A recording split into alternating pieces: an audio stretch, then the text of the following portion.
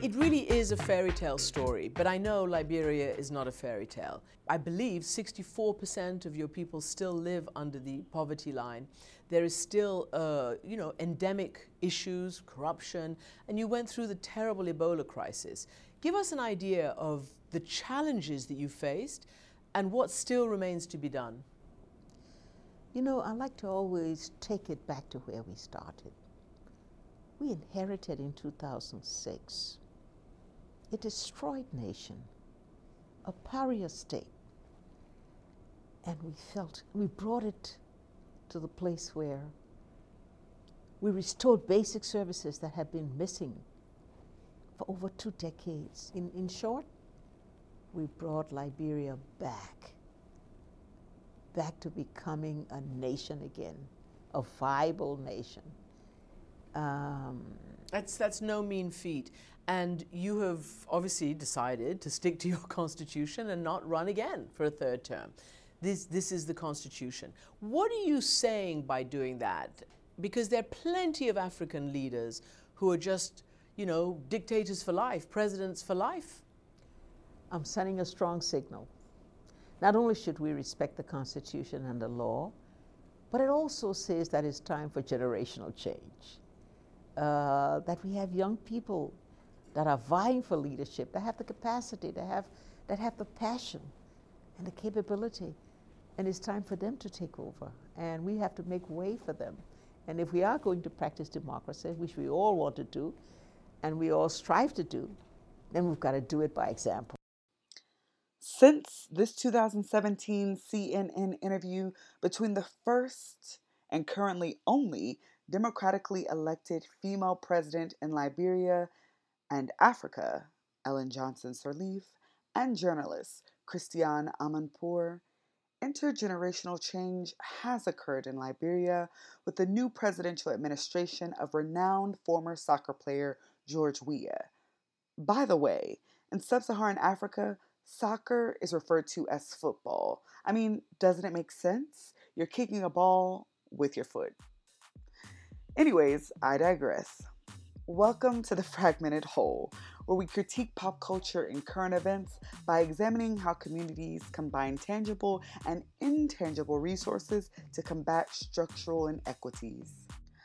I'm your host, Amarachi, and in today's episode, we'll delve further into Season 2's theme of #the Counternarrative by shining a light on narratives that counter xenophobic rhetoric, ideologies, and policies. This week's episode will explore how Liberia navigated its first peaceful transition of power in more than 70 years.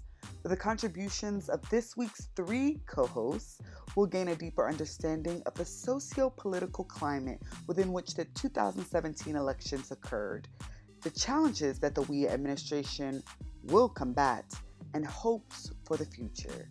Now, before I jump into discussing the elections or even introducing this week's contributors, let's establish a brief but foundational understanding of Liberia's history. For those of you who aren't the biggest history buffs, by brief, I mean 2 minutes. To give this week's brief history overview is Liberian-born American journalist and author Helene Cooper. I believe the history, past, present, and future of a nation is owned by its people, and who better to tell the narrative of Liberia than Liberians? If you haven't read Cooper's novels, The House at Sugar Beach or Madam President, then you've got a few books to add to or start your reading list. Take it away, Helene. Liberia, the country of my birth, was founded by freed American slaves in 1822. There was this growing class of freed blacks and freed slaves here in America who had been freed by their owners under the proviso that they leave the United States and go back to Africa. Back to Africa movement is how Liberia came to be. My great-great-great-great-grandfather, Elijah Johnson, was on the first ship of freed slaves that traveled from New York Harbor in 1820. This country was set up in a very antebellum sort of way where the freed slaves and the freed blacks replicated a similar society to the one that they had fled from in the American South, except now that they were in Africa, they were the upper class, and the native Africans who they'd met there became the servants and the help. In 1980, this two-tiered system exploded when there was a military coup. They overthrew and killed the president, President Talbot. They raped so many women who were married to, who were of the elite class. Liberia descended into this very horrible civil war that lasted for almost 2 decades. And Liberia went through this horrific period that finally ended in 2003 when Charles Taylor was driven out of the country. 2005, Liberians went to the polls to vote for what many say were the first really open and free elections that the country had had. Liberians elected a woman president. Like I previously said, the information you just learned does not, by any means, capture the multifaceted history of Liberia, but it does provide enough context for you to understand the conversation to come and hopefully compel you to learn more about Liberia independently. I guess from here, I could go on a spiel about high rates of corruption, unemployment, a weak education and infrastructure systems, and high rates of poverty post the Ebola epidemic in Liberia.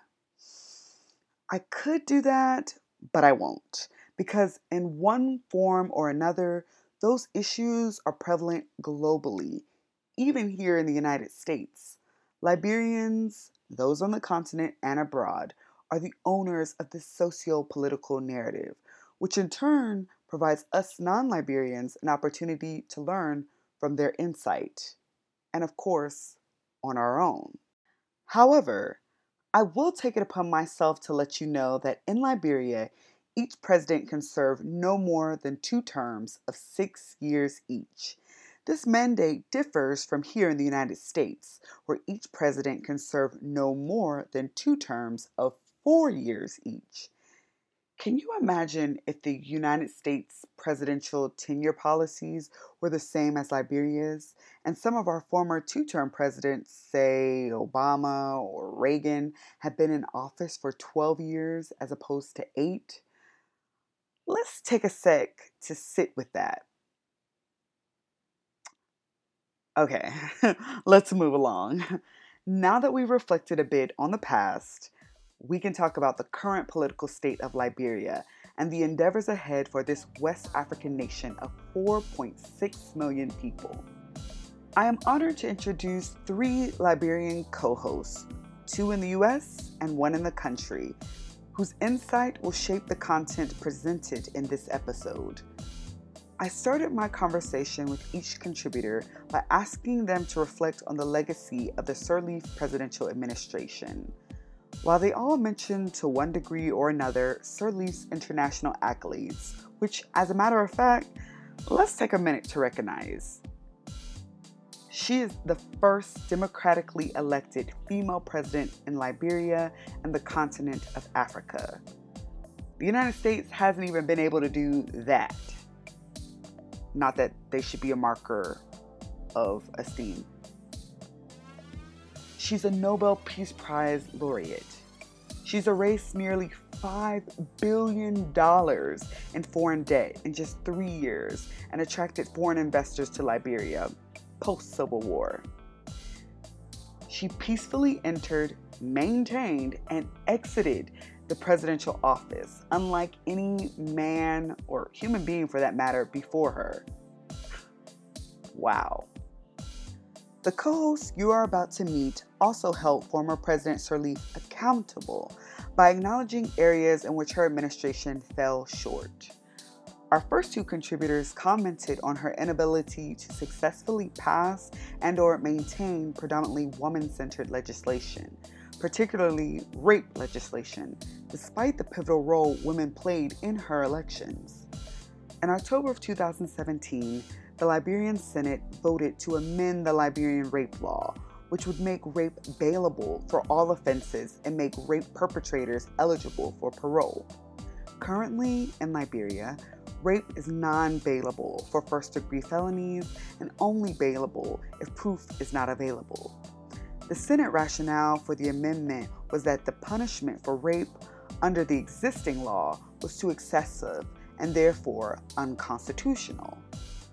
The past amended version of the rape law has been sent to the House of Representatives for a vote. Our first co-host, Ernestine, is a quality assurance supervisor at Octapharma Plasma in Cleveland, Ohio. She was born in Liberia and at the age of 9 moved to the United States. Let's take a listen to her thoughts on the shortcomings of the Sirleaf administration. I think the hope of her coming in, because a lot of feminists helped her into office. So I think they were expecting this great, we have a woman in office now. There's going to be so much change for women, which, I mean, there was. Like I said, there were some laws and stuff put in place for domestic violence and for rape victims.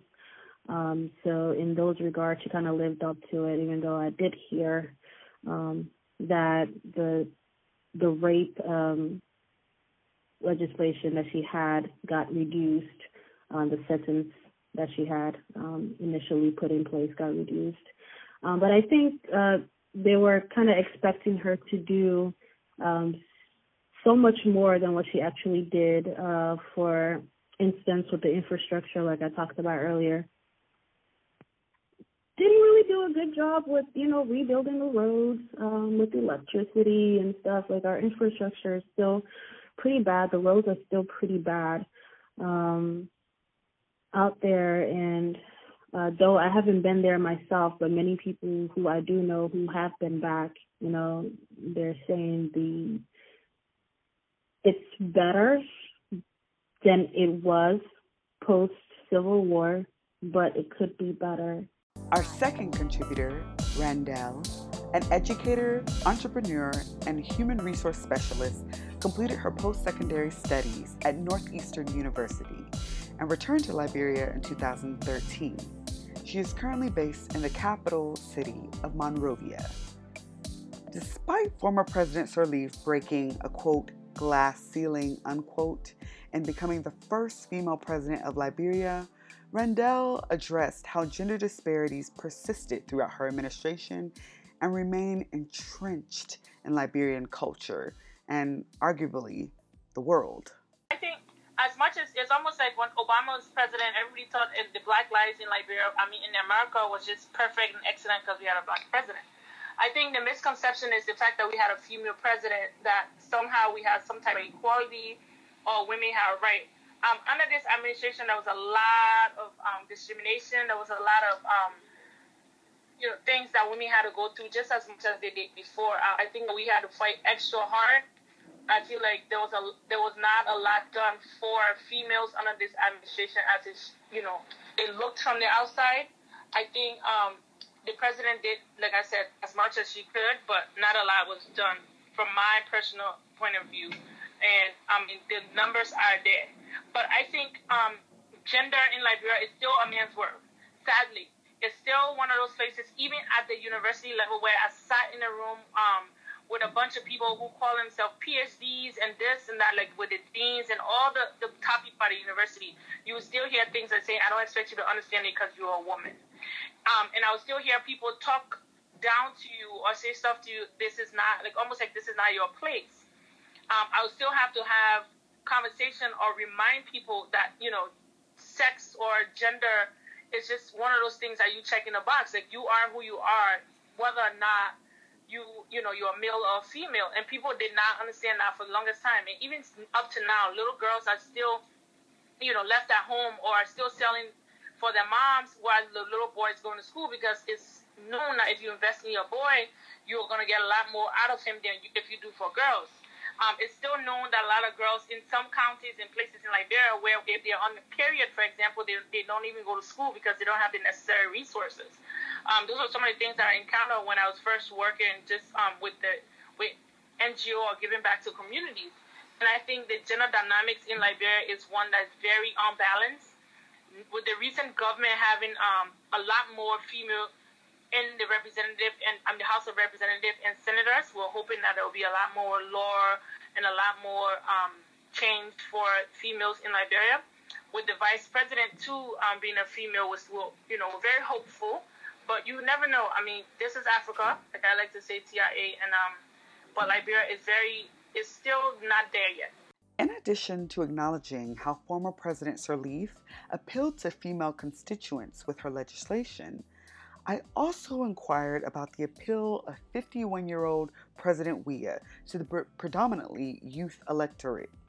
For those of you who don't know much about Weah, let me catch you all up on his bio. So, after retiring from a highly successful and lucrative football career, aka soccer for us Americans, instead of settling in Europe or America, Weah returned to Liberia. Prior to being elected president in 2017, he unsuccessfully ran for president in 2005 and unsuccessfully ran for vice president in 2011. However, he did successfully serve as a senator for 3 years. Our third contributor, Peter, is a public health professional currently based in Atlanta, Georgia.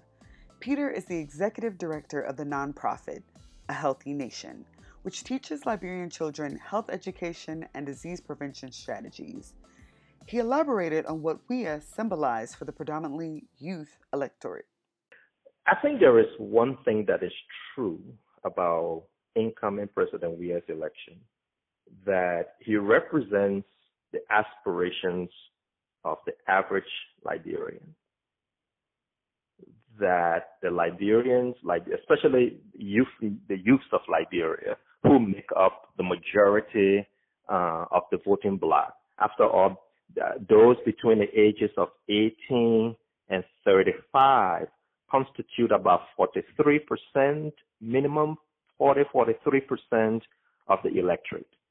That's pretty significant. Well, is only 51 years so. He's just 15 years older than the ceiling of that majority voting bloc. And so they see Weah, they read his history, or they've been alive. Their parents were alive in the mid-'80s when Weah came of age and started his soccer career. Both parents uneducated.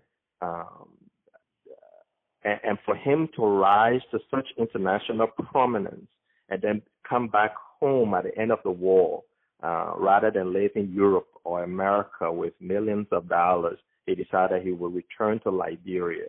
They see in his biography the possibilities that could be available to them.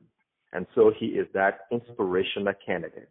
And Liberians say to themselves, if he could come from a background of poverty, if he could come from a place that by all measures is a slum, and he could make something of himself and would come back home and try to elevate standard of living for his people, maybe, just maybe, it can be true about me. And so they've put their trust in him. Now, that is not without risk, I will add. It is not without risk. But that, for me, explains the incoming Weah presidency. Randell shared Peter's commentary on the dominant role the youth played in Weah's election by commenting on how his fresh emergence on the Liberian political scene, in addition to his professional athletic background, attracted young voters. I think a huge influence. The young people in Liberia are very, the youth, as they call themselves, they are, because the youth age is very huge here. I think up to like 30 something, they still consider youth. The young people in Liberia are very driven towards sports and politics.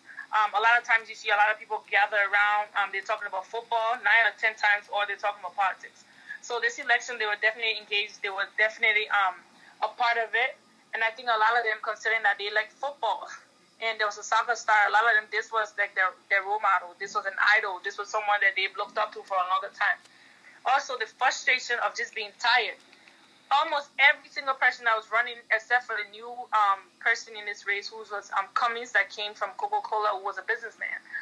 Almost all of the other people were people names that we've heard before. From the time you were a younger kid growing up, the same people over and over. It was almost like a recycled group of people. In looking forward to the future of Liberia, my co-host had an abundance of insight to share about the challenges the Weah administration may and will face. When I asked Ernestine about the top challenges facing the Weah administration, She went straight for the economy and infrastructure. Let's take a listen. Okay. Well, the most obvious one is definitely going to be rebuilding the economy after the Ebola crisis. A lot of the investors and a lot of the people and foreign aid that we kind of got in under Ellen Johnson's presidency, most of them are gone, and they left because of the Ebola crisis. I mean, that's to be said. So I think him coming into office, one of the top challenges he will face is rebuilding the economy, kind of bringing in jobs, domestic and foreign. The fact that, and when my mom told me this, and I had to look it up, the fact that we import 80% of our food, including our staple food, rice, I was kind of shocked. So I went to look it up, and indeed we do. That's something that we have to improve on. Something like rice that Africans, well, Liberians, we eat every single day should definitely not be imported. That's something we need to be, we need to be growing ourselves, and our own people need to be supplying that to our own people. So I think maybe he would need to renegotiate some contracts, get rid of some investors that maybe are not there for the right reasons, or just there for profit and gain, and bringing in new people. Another challenge that I think he might face is finishing up the infrastructure. That is really important in order to keep the jobs that will be coming in order to bring new jobs that are coming in order to improve communication systems that needs to be improved. Kind of raising the morale overall of the country, I think, will be a big challenge, proving that he won't follow the footsteps of other leaders and be corrupt, thinking more about the money that's about to go in his pocket versus actually doing the job of a president. So definitely putting people's minds at ease is another challenge that I think he will face in his first 6 years of office. In the aftermath of all my conversations with my co-hosts, on Monday, January 29th, President Weah issued his first State of the Nation address to the 54th Legislature. In this address, he laid out his administration's plans on such topics as education, health, the economy, and more. In addition to reducing his salary and benefits by 25%, President Weah intends to revitalize the Liberian economy and improve infrastructure by building a $3 billion coastal road to connect the country's capital, Monrovia, to the distant southeast region. He provided details on this project during the State of the Nation address. That my immediate strategy for reducing poverty, increasing youth empowerment through job creation and training, improving the productivity of our economy, is to embark upon a comprehensive road and highway construction program that will link all counties' capital with all-weather paved primary roads. They will be built to the highest international standard.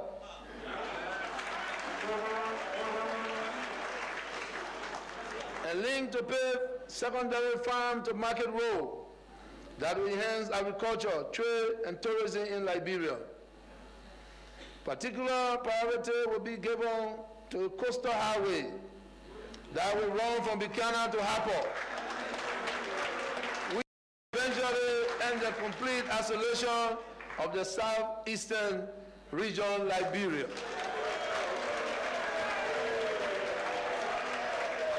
A condition that have existed since the formation of this country.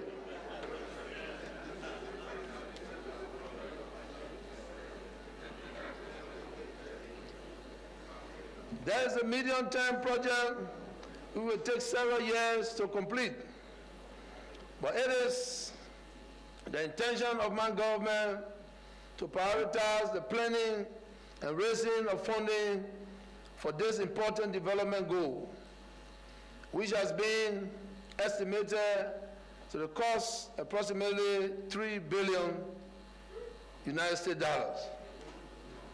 This is going to be very challenging, but I'm convinced that with the assistance of my friendly governments and institutions, this can be achieved before the end of my tenure. In addition to discussing areas of economic development, Peter, Ernestine, and Randall commented on the role the Liberian diaspora can play in the economic revitalization of Liberia. Peter specifically remarked on the appeal of tax incentives and/or relocation incentives in attracting Liberians of the diaspora back to the country. Well, I think that Liberia has to be open for business so that Liberians in the diaspora who want to return home and engage in private sector enterprise can do so. There has to be incentives, whether they are tax incentives for Liberians to be able to come home. There has to be those kind of incentives presented to Liberians or people of Liberian origin to be able to come home. I think that tax incentives certainly can go a long way in attracting Liberian businessmen and women. I think relocation incentives, and I couldn't begin to think about all the contours of those instruments, but they are available, and it's up to the policymakers to think through the details, and so that it's a win-win situation both for the government and for the Liberians who choose to maximize those instruments. But tax incentives, relocation packages for Liberians who want to go home, whether they're in the private sector or are joining the administration as technocrats, to be able to shepherd the president's national development priorities. Those will certainly go a long way in attracting Liberians. But I also think that the people, the president and his lieutenants, have to be alert and reach out, put out a call and say, hey, if you have expertise in engineering, if you are a doctor, if you are a CPA, if you are a development economist, we need you. Send us your resume. Send us here is a central depository of resumes. Why don't you send your resume here? And here is an HR team, a seasoned HR team that will review these documents. And if we identify an area where you qualify, we will be in touch with you, and we will make every effort to get you to come home and to make your contribution. That may sound a little naive, but if I were a policymaker, I would give you a shot. On the other hand, Ernestine commented on the contribution of intellectual capital by Liberians of the diaspora and the need for greater camaraderie amongst Liberians to promote nationalism. I think, and this is, again, purely my thought on it, I think more people, more Liberians who left will be coming back. We'll be bringing resources, intellectual capital, mainly, to the country, and that will greatly help us. Our people have, I don't know if you've ever heard of the crab syndrome. Can you elaborate? You put a bunch of crabs in a bucket, and you never have to leave the lid on, because those crabs are going to stay in there from morning to night. Reason being, as one crab is starting to climb up out of the bucket, another one is going to grab it and bring it down and try to climb on top of it. And that's going to continue, and nobody's going to get out of the bucket. So that's always been the biggest issue, I think, with the lack of progress and the lack of growth in my country. It's that crab syndrome, I would like to say. So I think with this new era that we're coming upon, I think more people will go in and they will bring what they have to the table, and people are going to be open and receptive to it. I think after 170 years of craziness, people are finally ready to get it together. People want to see their country do better, especially since people that are here, I know a lot of Liberians that are here in America, you know, they're getting more and more frightened with all of America's stuff that's going on, you know, the threats of wars and stuff, and just the daily confusion, the current president that we have in office. I think all of that is making people think, hey, I need to go back home and I need to rebuild my home and I need to make it a place where I can be able to raise my family or, you know, have businesses. Randell shared Ernestine's sentiments on fostering camaraderie amongst Liberians by commenting on the need for Liberians in the country to be more welcoming of Liberian returnees who aim to altruistically invest in their home. I think that's some of the issues that I discuss when I say like there has to be a lot more monitoring from the diaspora, at least paying attention. A lot of people leave and they turn their back on Liberia completely. And I won't blame them because a lot of people leave here not in a great state to say, okay, I'm going to visit the U.S. A lot of people left here, like my family, they left as refugees. They left for a better opportunity. They left because there was a war. So nobody voluntarily just left Liberia. A lot of people were forced out because they were trying to literally save their lives. So I think for people to return home, there's a lot of traumatic experiences that they had here. And some people left saying that I'm not coming back or they don't have any good experiences coming here. And I think for Liberia to be more, Liberians that live in Liberia needs to be more welcoming for those people that are coming back. First and foremost, from the legal standpoint, the Constitution of Liberia does not allow dual citizenship. That's something that has to be discussed because people that leave from here for better opportunity to live in the States, obviously they get documentation. Some people get the American citizenship. Some people get green card, whatever you have to do. So that especially for the opportunities that are open to vote in America so that you make changes on your family lives, to be able to get financial aid and other things that people do. That's just from personal experience. But other people have different reasons. But Liberia does not allow dual citizenship. So Liberians in the diaspora are almost already considered not Liberians. So coming home to Liberia and being told that you're not Liberian, even though you've maintained your heritage, America, one of the great things about it, it's a mixing bowl. It's like a salad. Even if you mix everything else up, you still get to maintain your heritage. People are still speaking their native tune. People are still who they are, despite all of it negative connotation that come with being American. Sometimes that you can still maintain that. And for Liberians that live in Liberia, when you come home and they tell you you're not Liberian, I think it's almost like a slap in the face because all this time you were in America, you've been trying to come home. You've been saying, I'm going back home. That's the word that I use all the time, back home, back home, back home. And then when you get home and say, y'all are American, hurry and go back to America. And, you know, you almost feel like you're not part of something. It's almost like you're visiting. And it's different when you're visiting the home than when you actually live there. Then you can actually invest in that place, if that makes sense. Whether the ideas of our co-hosts will actually come to fruition, only time will tell. But the future will come, and our contributors have got a number of hopes for it. My hope for Liberia, I definitely hope that as a country we can get out of being a developing nation to finally being a developed nation. I want us to have Liberian-owned things.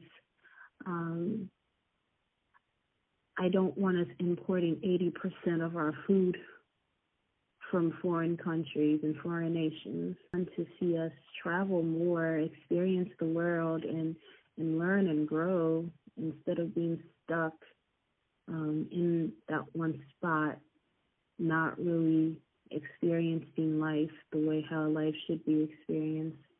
I want opportunities, more opportunities for us. And I definitely just want to see us get out of that self-deprecating mindset and knowing that we can do more, believing in ourselves, and knowing that if we put our minds to it, we can definitely achieve some great things as a country. I would say that, and I'll speak directly to Liberians first, that the future is not without its challenges, but the future is not all challenges. The future is bright because, as I've said before, our best future is a democratic future. And the fact that at this moment in time, we are having a peaceful transition of political power, it speaks volumes to where we are headed. And we're headed to a peaceful, prosperous, dynamic future. I would say to all of your listeners from other sub-Saharan African countries that Liberia, as the first independent republic on the continent, the Lone Star Nation, is shining bright again, and I invite all other sub-Saharan Africans to look to Liberia's example and see the possibilities for constitutional democracy. Continued food for thought that will hopefully compel continued acts of reform and activism. I want to thank you all for tuning in to this episode of The Fragmented Whole, as we explore the ties that unite and divide us to ourselves, our peers, and the environment.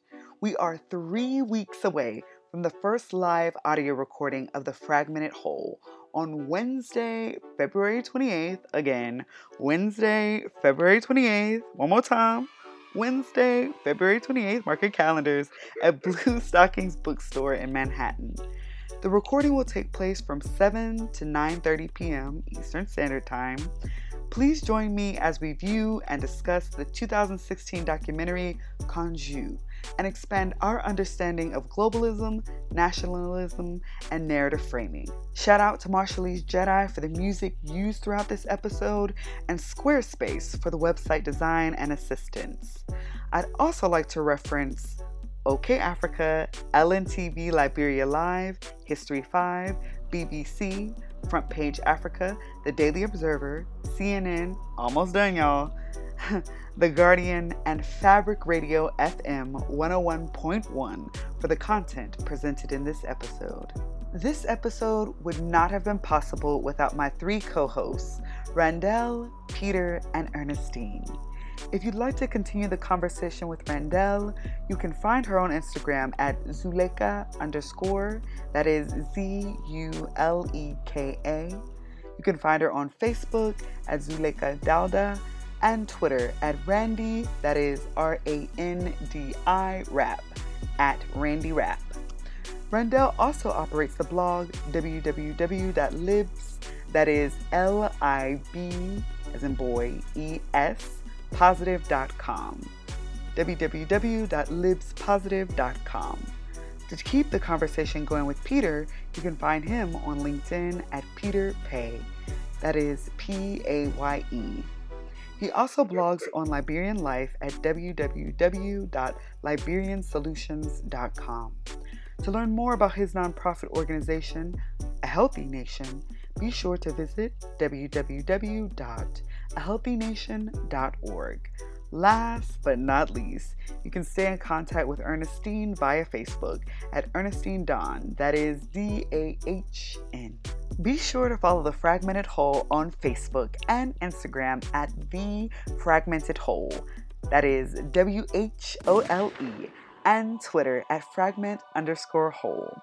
You can also find this information on the official website, www.thefragmentedwhole.com. You can also follow me on IG at Hella_chic, CHIC, chic, not chick, and Facebook at Amarachi Anakaronye. Tune in next Monday for the newest episode of The Fragmented Whole, where we piece together the news and self. Until next time, I'm Amarachi, a Fragmented Whole, and I'm signing out. Be safe, y'all.